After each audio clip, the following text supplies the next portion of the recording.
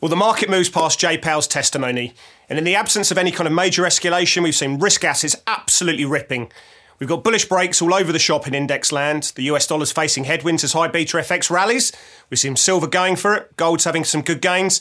It's another trade-off.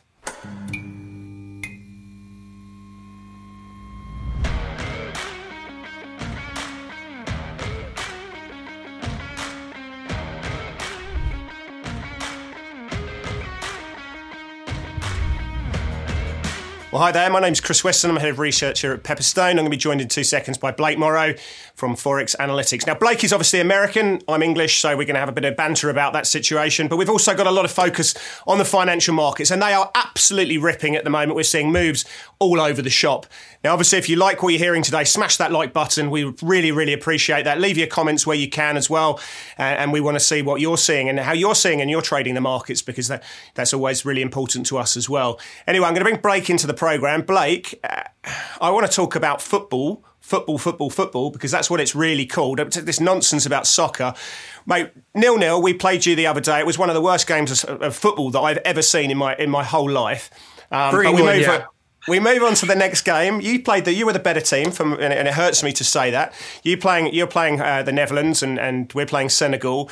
I probably think that you're probably going to lose that 1-0 personally. But yeah, big game of football ahead of us. So how are you watching that one? You know, as a soccer dad myself, no, you know, it's funny. We laugh about it in the United States, and everybody calls it soccer. But those of us that actually are in the sport with our kids, or, you know, we do call it football. That we're a football club, you know. In the MLS, what's that? I don't know how many 20 teams or so. 17 of them call themselves football club. It's hilarious. Yeah, no, it is. But we have to differentiate from the most popular sport in the United States, which is American football. It's the greatest sport. Look, it's the greatest sport. I'll give you that. I'll give you that. But I will argue that you give us about 20 years and we will evolve from, you know, being Neanderthals to proper. Mate, you've got the strongest economy, more money around than anyone else. You've got 330 million people in the UK. You got 55 million people. You've got a Premier League. Yeah, fine, it's the best sporting league in the world by some way. But most of the English players are, you know, playing in the sort of mid to lower levels of that. The top teams, mate. You guys have got the best, strongest economy. You should be killing it at the moment. There's none of this underdog situation. You should have the best team out there by a long way. We're coming. Give us some time. Anyway, let's go into topical fun and let's have a look at what's going on in the markets. All right, let's go risk on. Risk on! Because it is on at the moment. Now, we heard JPY coming out. I think, you know, actually, if you listen to the speech that he came out with, it was pretty hawkish. There was no surprises on there, and I think that's all the market wanted to see. We're going into this Fed meeting for us, the 15th of December, 14th for you guys in America. And we've just got these little checklists that we need to get past. We want to put risk on. The markets, there's a lot of cash on the sideline. We go past JPY's speech. He didn't really give us any kind of curveballs, any kind of major escalation. There's been this rampant easing of financial conditions coming through. He didn't push back on that situation, and the market said it's game on, let's put it on risk. Real rates absolutely cratered. 5-year real rates were down 31 basis points. The dollar got smacked on that. Gold rallied. Silver rallied even harder. And the NASDAQ just absolutely went for it. You know, 4.5%. You know, second biggest gain of the year. We've gone past the Powell speech. It was the blackout period effectively now starts ahead of that Fed meeting. He had every opportunity to push back on financial conditions. He didn't do it. Now we got, you know, risk on. We got 50 basis points, really much the default position. That's not going to change. Maybe payrolls will change that situation. But there's a lot of cash going on the sidelines coming into the equity market, and everything else just propelled. But that move in real rates, that caught me off guard, Blake, and that is something that resonated with a lot of traders out there.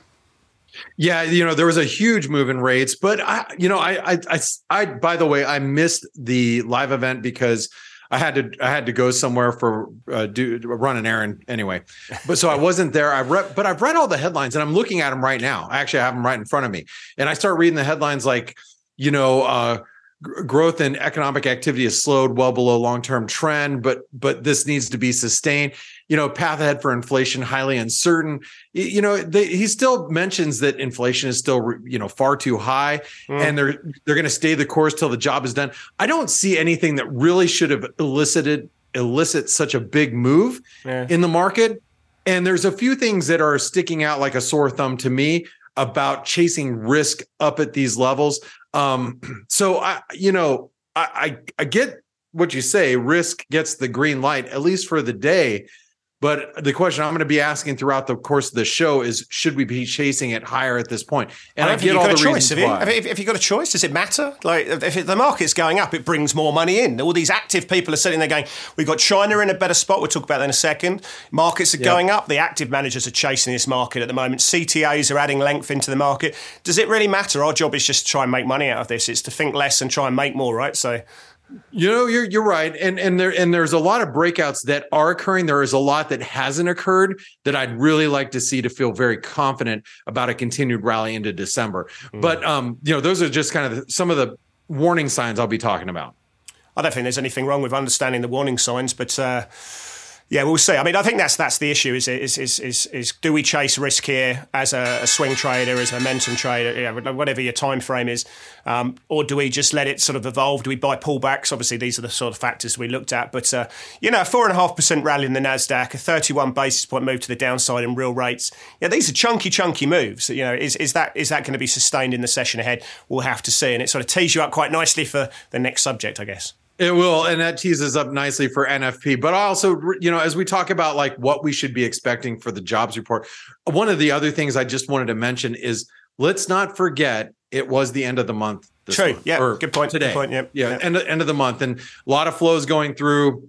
Sustainable, we'll see. But a lot of it's going to rely on what happens with the jobs report. The NFP, it's a huge deal for the US. Well, it's a huge deal for the world economy because so many people are betting against the US, jobs picture. They're expecting that jobs are going to continue to weaken, or they're going to start to already have showed some signs of weakness. Personally, I still believe that before we start to see a really weak jobs picture, we're looking out into the first quarter of next year. And therefore, when you take data, when the market's looking at we're looking for 200,000 jobs? Correct. Yep. We're looking to create 200,000 jobs. You saw the ADP number. Yes, it came in a little weaker than expected today, but trying to correlate ADP and non-farm, it's a fool's game. It's averaged 150,000 over the last 12 months under payroll. So yeah, you're right. I mean, it was slightly weaker, but it has averaged, and it's been a pretty poor precursor of payrolls, right? It has been, and that's a great point. I'm glad you did your homework, Chris, because you always do, and that's one thing I love about you, Chris. But also, we got to talk about unemployment rate. The market's expecting a little tick up in unemployment. We saw the JOLTS jobs openings today. Yeah. They came in higher than expected, so there's more job openings available.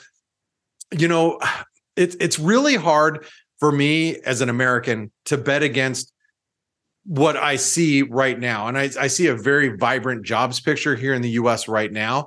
And I think a lot of people are just looking for some sort of sign of weakness anywhere. Yeah. But I guess the question is, what are you going to play? Because right now it seems like the dollar has a head start. So on a weaker jobs report, are you going to be short the dollar? And what are you going to do it against? I think with this headwind, with this tailwind in risk that we've been seeing, like if we were to be surprised, now obviously this comes into the unemployment rate, which is obviously dictated to by the household survey, which last month was obviously quite weak, hence the employment rate was up 3.7%. Or you've got the establishment survey, which the BLS look at effectively on the which dictates the non-farm payrolls, the headline. So we're looking at the headline number. That's obviously the more accurate one. I think that's the one the market puts more weight on.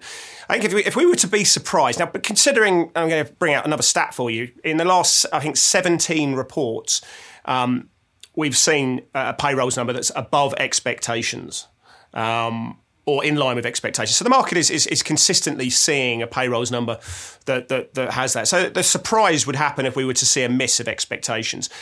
I think if we were to see 130,000 and below, certainly below 100,000, risk is going to absolutely rip it, because this is the cooling of the labour market we want to see. This is what the Fed want to see. It would justify a 50 basis point hike and potentially maybe one more in February. Maybe we get another 50 basis points for February, March, but that takes us, 100 basis points all up. But I think that the risk is that if we would get a soft number, which we're not used to, then the dollar's going to come off, dollar yen's going to get absolutely hammered, and the Nasdaq's going to take this tailwind that it already has. Obviously, the risk is that if we get a really strong number, like 300,000 or above, we see an unemployment rate of 3.6, 3.5%, then it does muddy the water a little bit. It makes us question, whether the Fed have got more juice in the tank there. So nothing's ever easy in this world. But I think given the tailwinds that we've been seeing in this report here and what we've been seeing in this session, a weak number, it's going to be another tick that the market needs to see. A slight cooling of the labour market. Nasdaq goes up 3.5%, 4%. So that's really what we're looking at. And I want to talk about China as well, because we can talk about the US labour market and the catalyst that you were just talking about there, Blake. But one of the big issues is that China is in a better spot. There's no doubt about it in my mind. I mean, this is a fickle situation.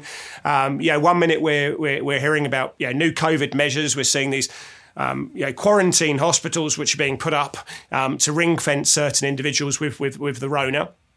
And, the news flow is not obviously non-linear. We're getting false starts about reopening and all these factors. But I think, if you look at the tape that we're seeing in the Hang Seng, in the CN50, in the H shares, the Chinese equity market is absolutely ripping it at the moment. And the Chinese yuan is strengthening as a result of the inflows that are coming into the Chinese equity markets. And the yuan is absolutely ripping. And obviously that's then reverberating into a stronger Aussie and Kiwi as well. So, look, I think you are seeing some clear signs of improvement. You saw Guangzhou easing some of its COVID measures. We've seen the Vice Premier, who's also the lady who's in charge of the COVID operations. She's removed the COVID zero mantra in her recent speech as well. So she's downplaying the situation. She's changed to a new phase. We've seen issues that are happening in Beijing around PCR testing as well.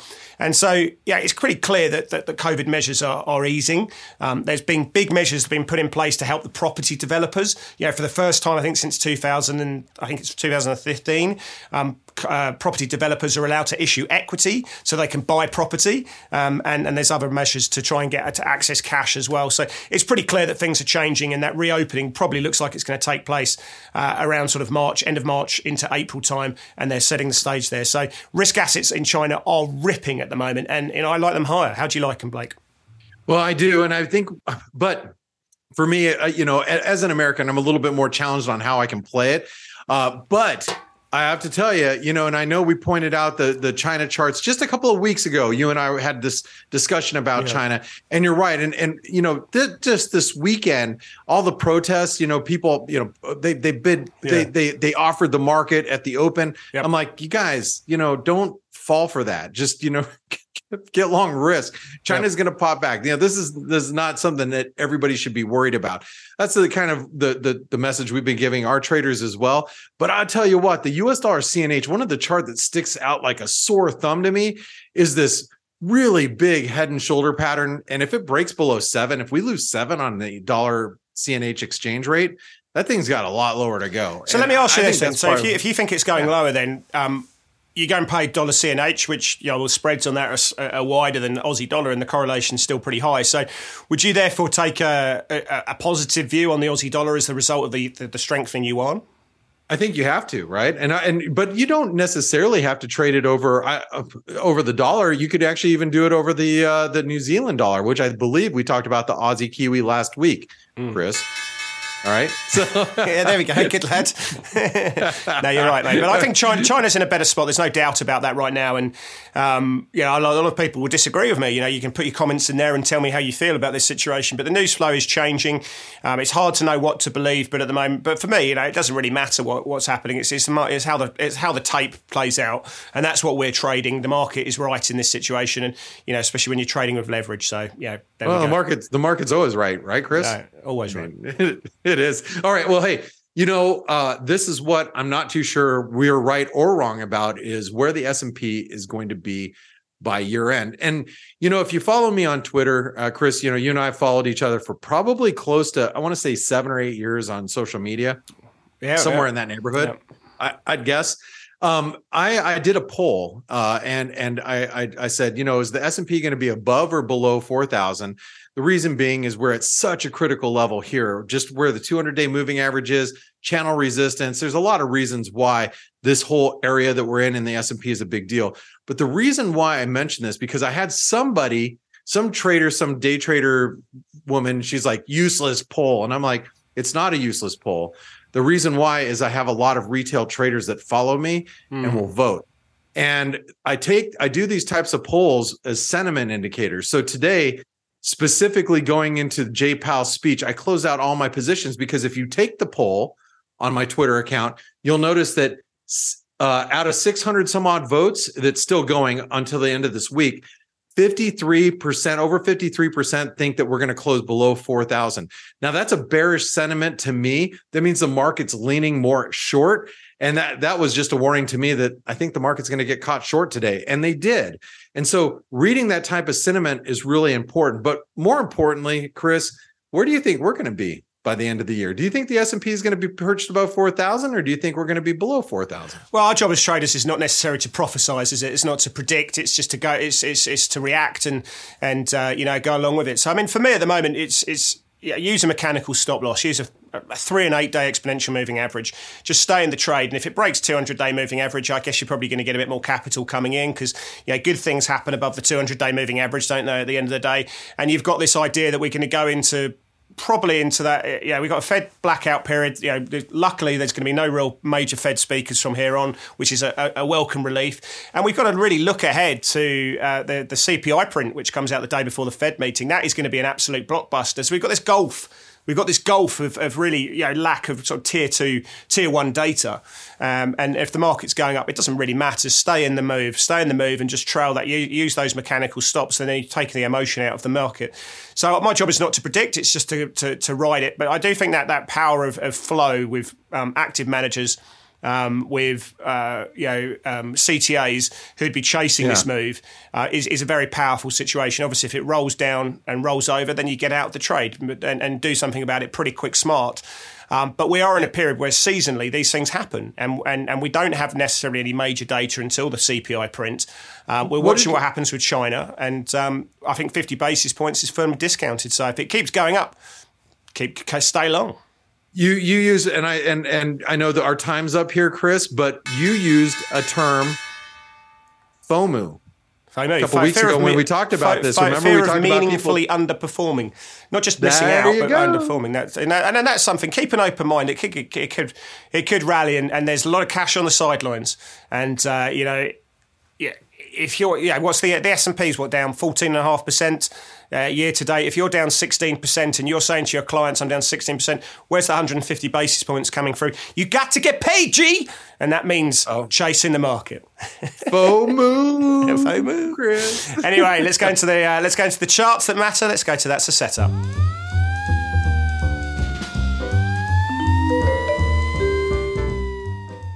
I was tossing up this morning, Blake, between the Aussie dollar chart and the dollar yen chart there. So I love that Aussie dollar chart. It's just about to break out. But then again, if I'm going to stick up a chart of the dollar yen, it's a similar situation. We've got this payrolls number coming through in not tonight, but in the session ahead of that. Obviously, that's going to have big implications for the dollar.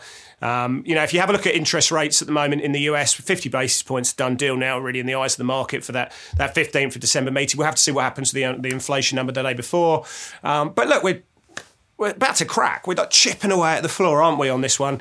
And, we're holding in for dear life. But it looks like the sellers had every chance to move.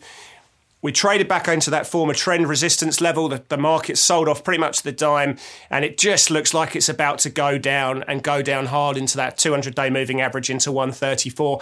Obviously, that's going to be conditional on a further risk rally. It's going to be conditional on bond yields coming down at the front end and real rates moving lower. But I think rates are fully priced in the US now. I don't see any real reason to move on that, and that keeps the US dollar vulnerable. So I reckon this one looks like it's about to crack lower. I think 134, that 200-day moving average, is a fair target on this one. As I say, I don't really necessarily use targets on this, but that's where I'll be looking. What are you thinking, Blake? Well, first of all, I couldn't agree with you more. And I don't, I know it's nice if we can banter and not agree on everything, but this chart is trading really heavy.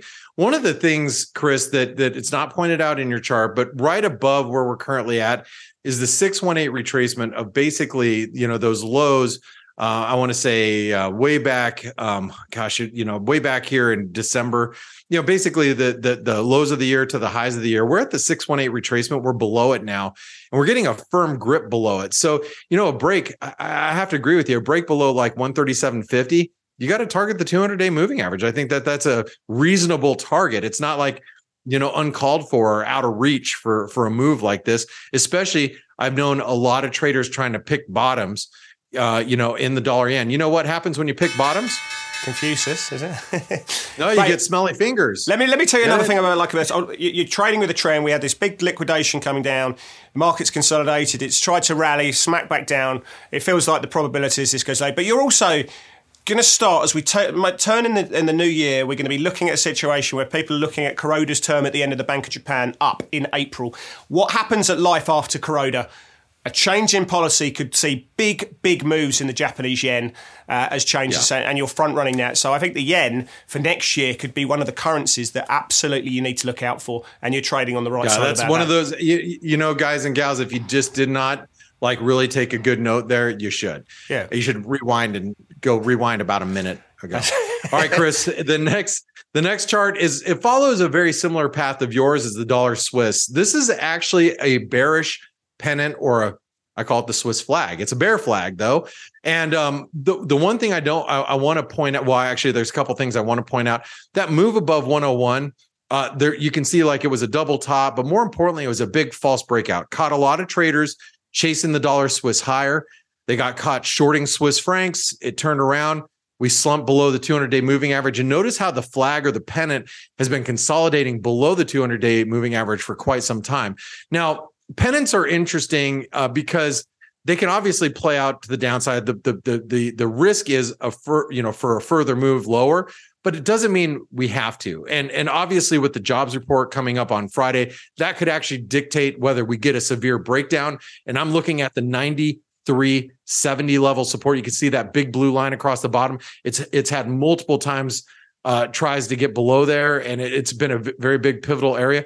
But at the same time, in the event the dollar does turn around, this also gives you really good risk reward to play to the long side should we get a dollar bullish reaction. So it is a setup. That's what this segment's about. Chris, what do you think? Yeah, I mean, I think it's true because, the whole point of these pennants is that you after a big move, you get this consolidation. The bulls have tried to push price up. The sellers are saying, no, you're not having a piece of that. But they don't have the emphasis to push this to the downside as well. So there's a real battle going on. No one's got the authority at the moment, and that's why we wait for the market to reveal itself and reveal one of those parties. And when it does, that dictates our bias, and we trade accordingly. That's why that's so good about these patterns. But I think 70-80% of the time it will rectify to the downside, or at least in line with the underlying trend. And as you rightly point out, that would dictate that we're going to need to probably see a weak payrolls number, a cooling of the labour market, which then sees front end rates moving a little bit lower. But again, wait for the market to reveal itself, and I think you've got a nice trade. Certainly if that breaks the downside, then I'll be going along with that. Similar to what we've been seeing in dollar yen, you'd have a similar vibe playing through. But if it does break to the downside, and certainly if it breaks through that horizontal support level, then you've got some good downside on the trade, and I think that's a really clear one. React. It's not just about prophesizing; it's about reacting. And that's what's so good about these pennant patterns is when it breaks and it solidifies. You've got a higher conviction trade there. So that's what I like about it. Anyway, let's go to another one, because we talked about real rates and how that's impacted the dollar, and silver's a chart that's really come up on the radar this moment.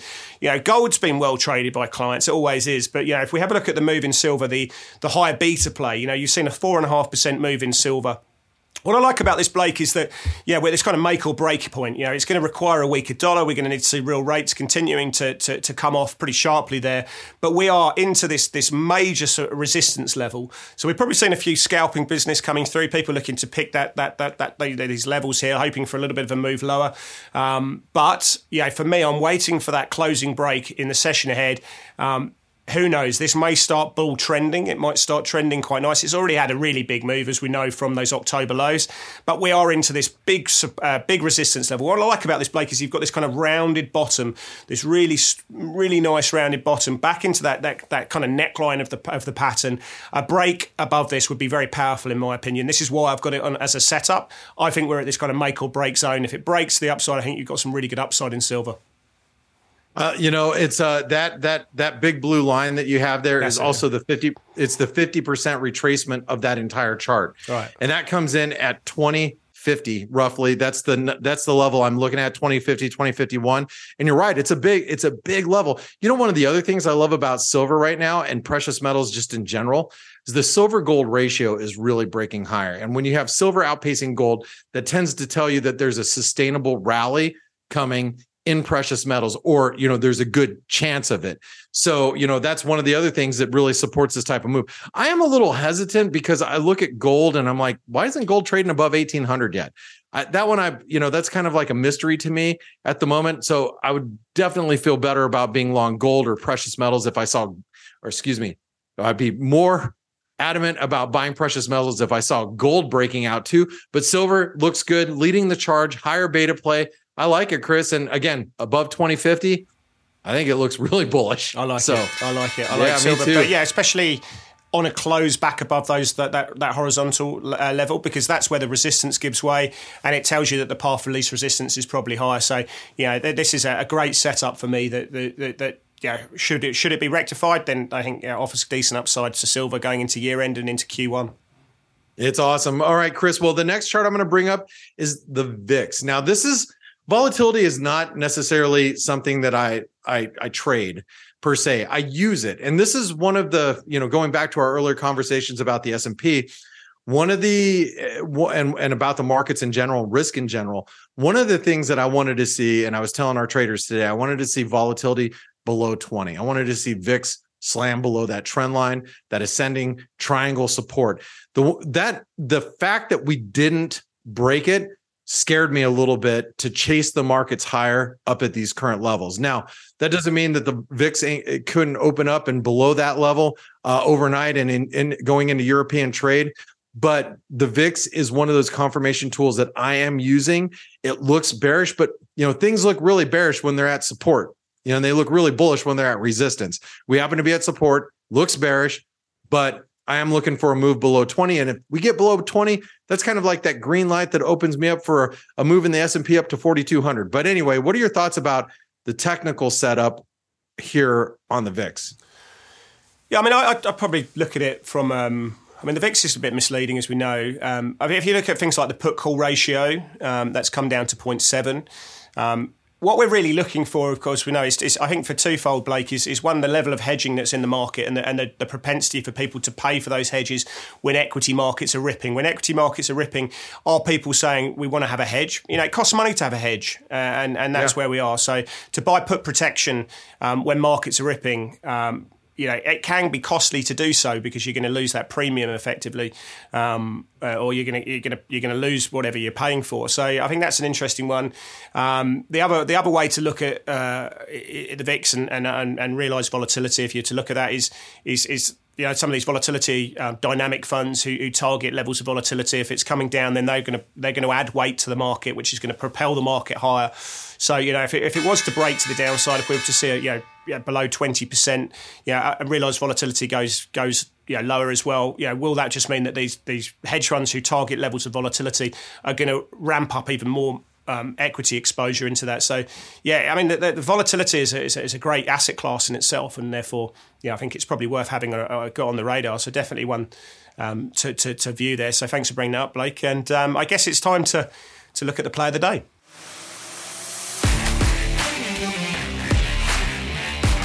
Mr. Morrow, I'm going to sort of summarise this all back into one chart. So I'm going to just chuck it out there and let's have a look at the NAS100. You've got that high there, 4.5%, 200-day moving average. I'm going to say I'm going to go for it. I think it goes there. I got the risk got game mantra. I think we break that 200-day moving average. I think we had a bit of a face breakdown on this back in August of the downtrend. That rectified itself. Are we going to see another failed breakout? I'm not so sure. I think this now starts rallying. I could be wrong. I'm obviously wrong quite often, and that's why we use stop losses, in which case I'm using this mechanical stop of the 3 crossing back below the 8-day exponential moving average. But if this kicks up, if it really kicks up, you could be looking at 5, 10, who knows, by the end of the year, gains coming through, and I want to stay in there. So, I'm long the market, and I'm happy to cut out when the averages cross over, get out of the trade, and move to the sidelines. But I think it's making all the right noises at the moment, and you know what, if it keeps going, I'm in the market, and I'm chasing now. I'm not an active fund manager myself, but I want to make profits like the next man out there. So I want to be in this market, and if it does keep going, I'm in the market. You're just scared of FOMO. No FOMO. No, I like FOMO. Bring on the FOMO. Bring it on. All right. Well, hey, my play of the day is going to be Crude, and I know I've used the title before, but the reason why I used it this time is because we did get that false breakdown, and there were some OPEC headlines that reversed the market the middle of last week. But what's happened in Crude is we did make a false breakdown. We are testing the 38% retracement. Comes in just a little above 82. It's like 82.10, 82.20. That's the 38% retracement. We tested that today. Then you have previous support at 83, just above that. So the thing is, Chris, if we get above 83, I think you could be long. You look for more Crude, catching people on the wrong side, turning higher, maybe above the 50-day moving average. We might make it back up towards 90. I love this from I love false breakdowns. I love false breakdowns. I love false breakouts. You showed one in the NASDAQ. I love that. Crude, similar type of setup. You got a false breakdown. You're going to get the momentum chasers right above that $83. And I think Crude could be a nice play to Quick the upside. One, OPEC this weekend, are they going to cut output production, which would favour your trade, or do they not, which potentially on Monday you could see a little bit of gapping risk? So you've got the OPEC meeting this weekend. Are you expecting anything from that, or does it really not matter much? I'm not expecting anything from that. And all the people that I talk to really are becoming more dismissive of OPEC, but we've seen they can actually move the market. So I think it's worth noting. Yeah, good stuff. All right, thank you, Mr. Morrow. And thank you to everyone who's been watching the show. Give us a like, leave your comments about all the stuff that we've been talking today. Obviously, got a bit of a pro-risk bias. Could be wrong, could be right. We'll have to see. Let me know how you think about this situation. And let us know why it's actually called football and not called soccer, like the rest of the world, the norms out there who believe that as well. Anyway, we'll see you back next week for more of the trade-off.